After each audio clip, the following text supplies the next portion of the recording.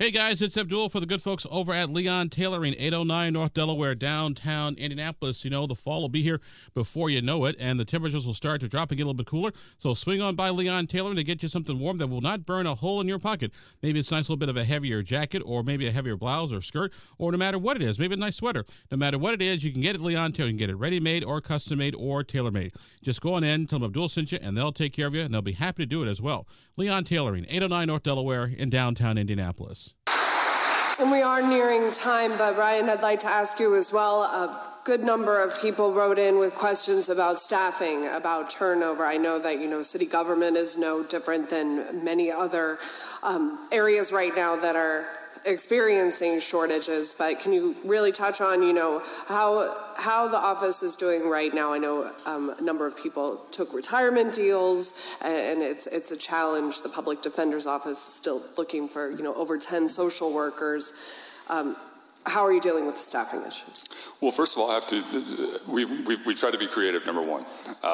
We've been the beneficiary of a number of grants, whether they're federal grants or state grants, to help supplement our budget, so we're able to offer competitive salaries and also really allow us to do some of the work that we just talked about.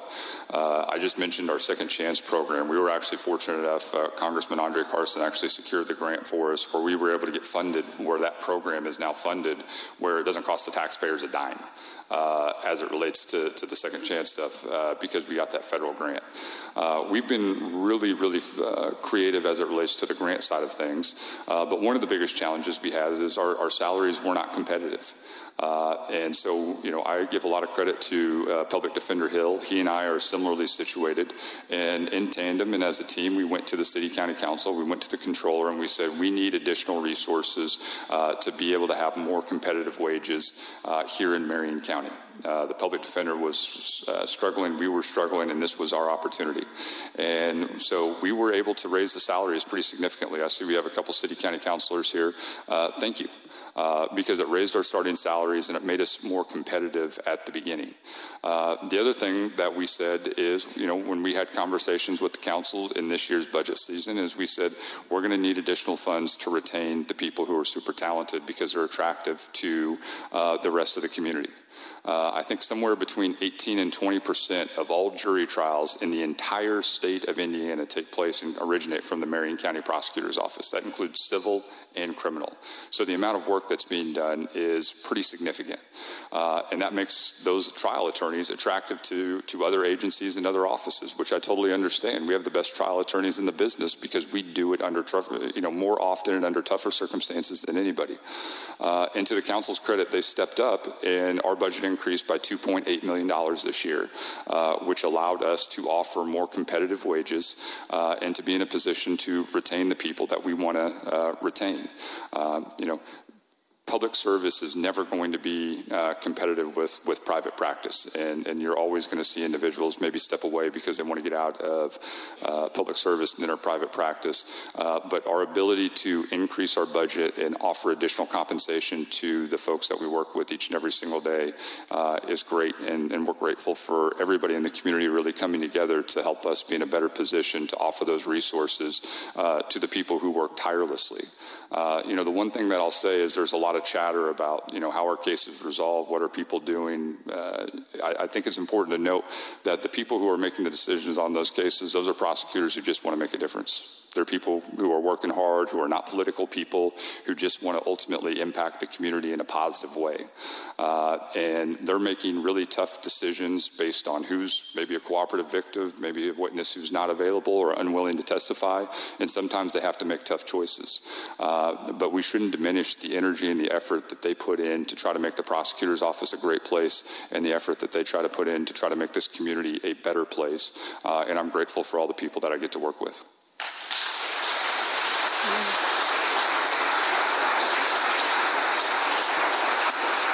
And Cyndi, I'll have you, talk about that, your plans to fill staffing gaps, support your staff. You had talked about a reorganization. Yes, absolutely.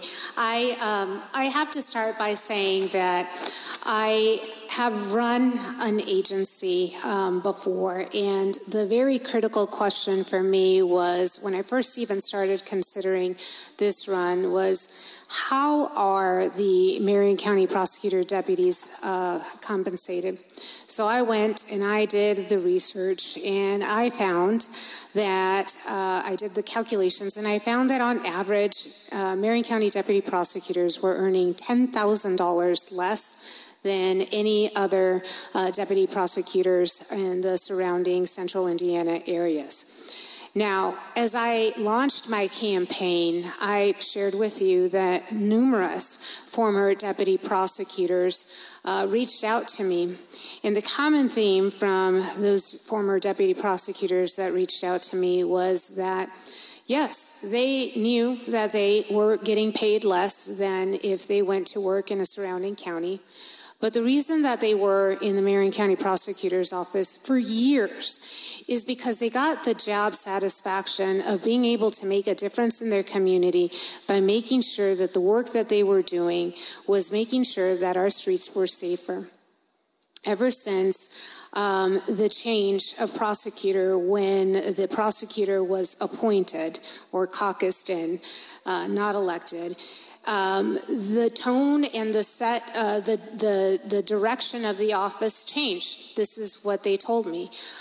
They no longer felt like they had the ability to actually hold people accountable. The direction was, how is it that we can not charge to the full extent for these criminals? And what these deputy prosecutors or former deputy prosecutors were telling me, we were not only getting the pay, we were having to fight to appropriately charge a case that we believed in.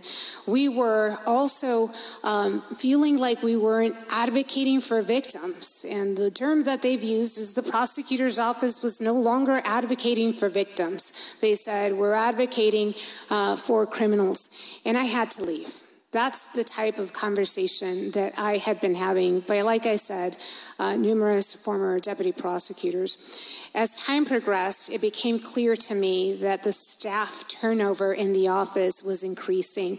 And what was terrible about that is that there are very hard-working, dedicated deputy prosecutors in that office today.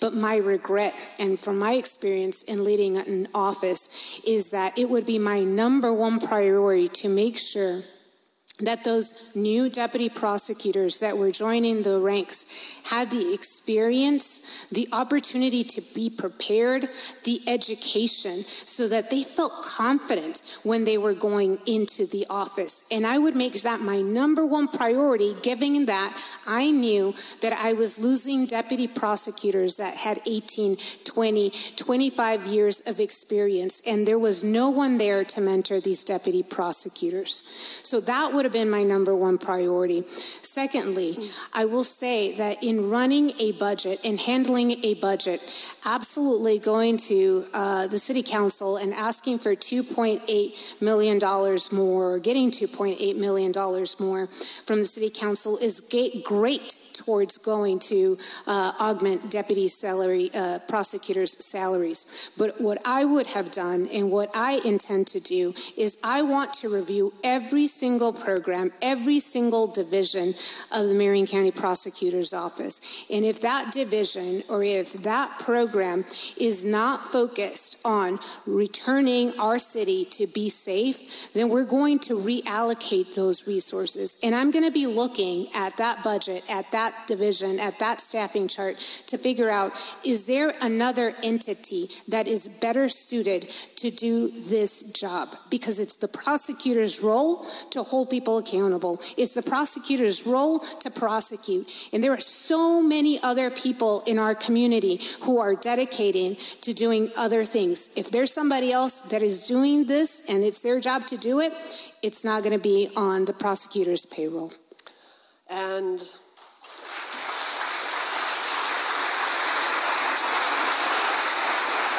that's our time for the evening. So I want to thank all the community members for being here. Of course, we didn't get to every question, but our candidates as well. And I think, Joe, you'd like to make a closing remark. Hello. Hey, All right. Thank you both, Brian Mears, Cyndi Carrasco. Give them a hand. They did not have to be here tonight. They chose to be here, and we appreciate that.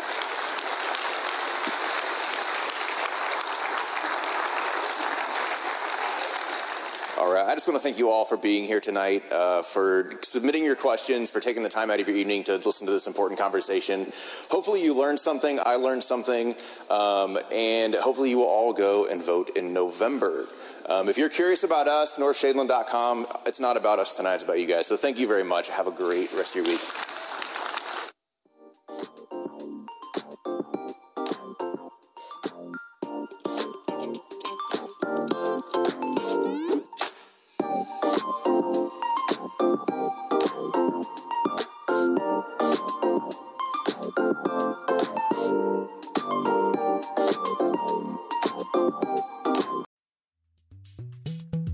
This podcast was produced and edited by Chris Spangle and Leaders and Legends, LLC. If you're interested in starting a podcast or taking yours to the next level, please contact us at leadersandlegends.net.